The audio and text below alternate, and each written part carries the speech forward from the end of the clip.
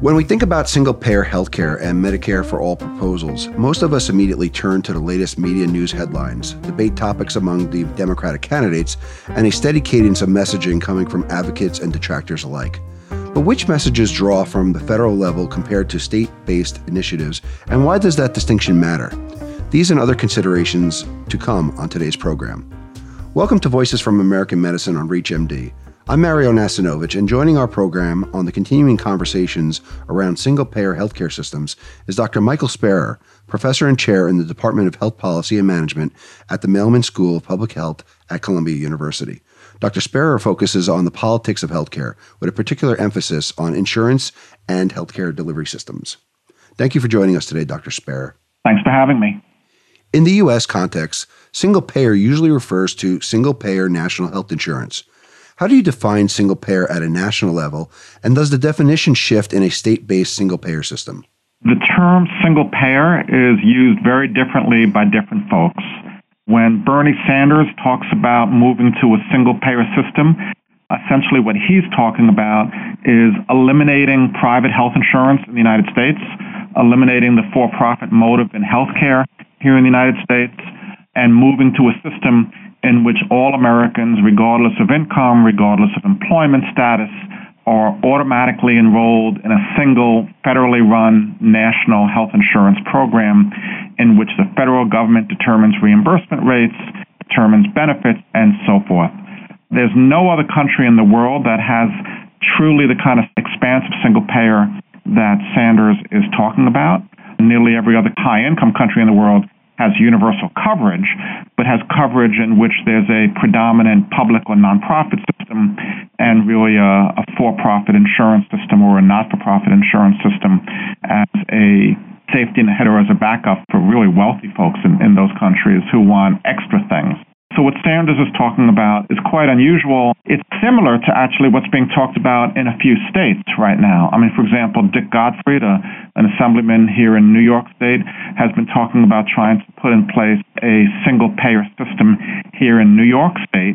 And his idea would be similar to Sanders, i.e., let's get rid of private health insurance, at least here in New York State, and have basically the state run a single payer or a single insurance system for everybody in New York State. I think the odds of single payer being enacted at either a national or state level are extraordinarily slim. That's why I think there's such a fierce debate among Democrats these days around the merits of the single-payer approach, in which Sanders and some of the other sort of more progressives in the Democratic Party are pushing single-payer approach, saying, look, there's a window of opportunity now, there's an opportunity for dramatic change, there's an opportunity to get rid of the for-profit system. But the other more moderates in the Democratic Party are saying, not so fast. The interest group opposition among providers and insurers and perhaps even unions and others is fierce. Not only do we have to win the presidency, we'd have to have a filibuster-proof Senate. American ideology and culture is much more mixed on the role of government. Asking 150 million people to abandon or to take away their employer-sponsored coverage and substitute it with a single federal system is not going to make sense, and on and on and on. And so these more moderate Democrats say, no, let's have more of a middle option, which they're calling a public option, in which people would have a choice between a public and private system. What are some of the benefits from your vantage point toward having a state-based single-payer system? Again, I should start by saying I think the likelihood and the ability of any single state to enact its own single-payer program is extraordinarily slim. I mean, New York, with a strongly Democratic legislature and a liberal Democratic governor, has not been able to do it. Vermont wasn't able to do it. Colorado wasn't able to do it. And I think there's a lot of reasons why it's going to be tough for a state to do it. That said, I do think there are arguments in favor of allowing states flexibility in how they structure the health insurance system in their state. That's actually another argument against a national uniform single-payer system. I think the states do vary quite a bit. I mean, New York is not the same as Minnesota, which is not the same as North Carolina, which is not the same as Alabama. And I think structuring health insurance programs in states so that they're responsive to the unique situation in their state can be helpful and can have some benefits. But my own view is that you need to balance the goal of some state discretion in both setting the terms and in implementing the health insurance system in their own state with the need for some national standards to make sure that there's at least some minimum benefits that all Americans are able to receive regardless of which state they happen to live in. We know that state-based single-payer proposals face a distinct set of obstacles prior to and after being enacted. What are some of these obstacles in your view? There's several obstacles. One obstacle is that there's a federal law called ERISA, or the Employee Retirement Income and Security Act, which significantly limits the ability of states to act independently in the healthcare arena. And I think any single-payer piece of legislation that's enacted by a state is going to face legal challenges under that federal law ERISA. So that's one challenge. Another challenge that states face is that there's a lot of movement between individuals. You have a lot of individuals who live in one state but work in another. So, for example, here in New York, there's a lot of individuals who live in New Jersey or who live in Connecticut but work in New York, or who live in New York but work in New Jersey. And exactly how states could and should handle those populations is unclear. Another obstacle for the states clearly is generating enough revenue to be able to afford a single-payer health insurance system.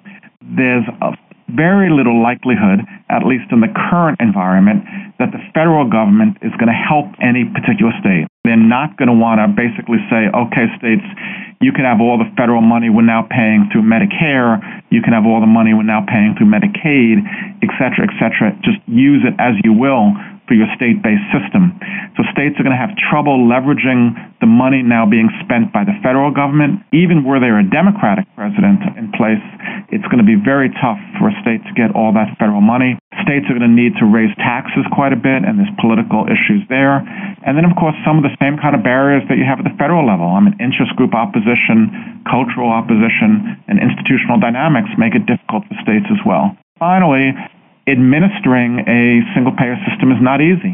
If your goal in having single-payer in large part is to have an ability to control healthcare costs, which I think is a fair goal, the way you do that is by using your power as a single-payer to lower reimbursement rates for providers and others, and that's going to generate significant opposition from the provider community. For those just tuning in, this is Voices from American Medicine on ReachMD. I'm Mario Nacinovich, and today I'm speaking with Dr. Maichael Sparer from Columbia University on the topic of single-payer healthcare at the state versus national level.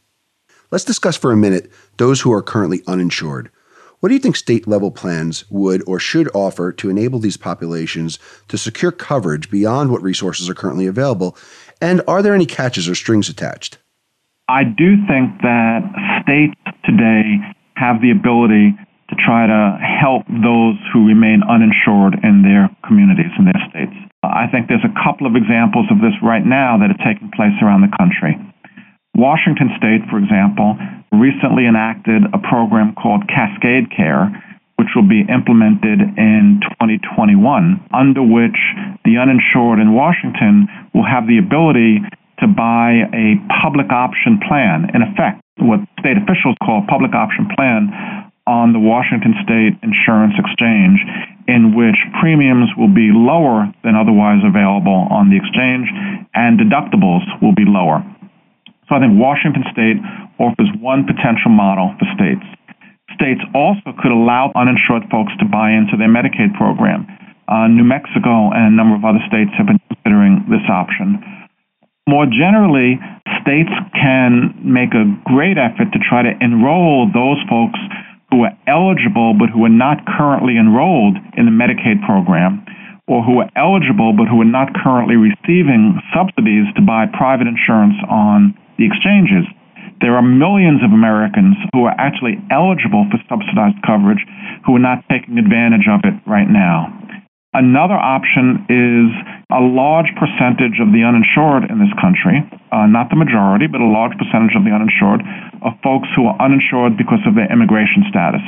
California is an example of a state that has basically said, we are going to allow young adults to get subsidized coverage here in California.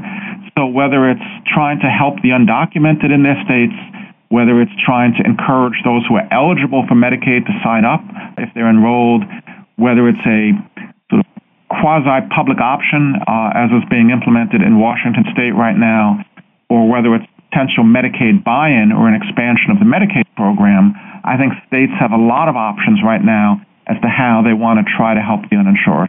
The key goal for the state is to try to reduce the cost of insurance and to reduce the cost of private insurance and to make public insurance more affordable and available as well. I'm a native New Yorker, and I currently live and work in New York. I found it fascinating that you wrote that the odds of legislative passage are actually better in a state like New York than at the federal level. Why do you believe there's a better chance of this being passed at the state level, even in the Empire State? In order for sort of comprehensive, quote-unquote, progressive health reform to be passed, in the political environment in which we have today, you need the Democratic Party to control both the legislative and the executive branch. Even if there's a Democratic president enacted, you would need a filibuster-proof Senate. That said, there are a number of states around the country which have both Democratic governors and Democratic state legislators. New York is one example. Washington's another example. California, New Mexico, etc. And so what I was saying when I wrote the language that you're referring to is that in those states in which there is a Democratic-dominated sort of political environment at both the executive and legislative level, you have in place at least a window of opportunity for sort of progressive health insurance reform to be enacted. That is not the case in those states which are dominated by Republicans right now. For example, there still are more than a dozen states that have not even enacted or adopted the Medicaid expansion under the ACA. Those are states in which you've got Republican leadership that has refused to sign on to that expansion, even though the federal government would pay almost the entire bill. That said, I don't think, even with the Democratic president and a Democratic-controlled Congress, you're going to get single payer for all in the United States. That I simply do not think will happen. That is contrary to almost 100 years of American year history, sort of reversing of an almost $4 trillion industry almost overnight. On the other hand, I think we can continue to move on a path toward universal coverage that would include the mixed insurance public-private models that have marked the American health insurance system for nearly a century. Well, with that parting comment, I'd like to thank Dr. Sparer for joining me to shed light about single-payer healthcare systems and the difference between national and state-level proposals.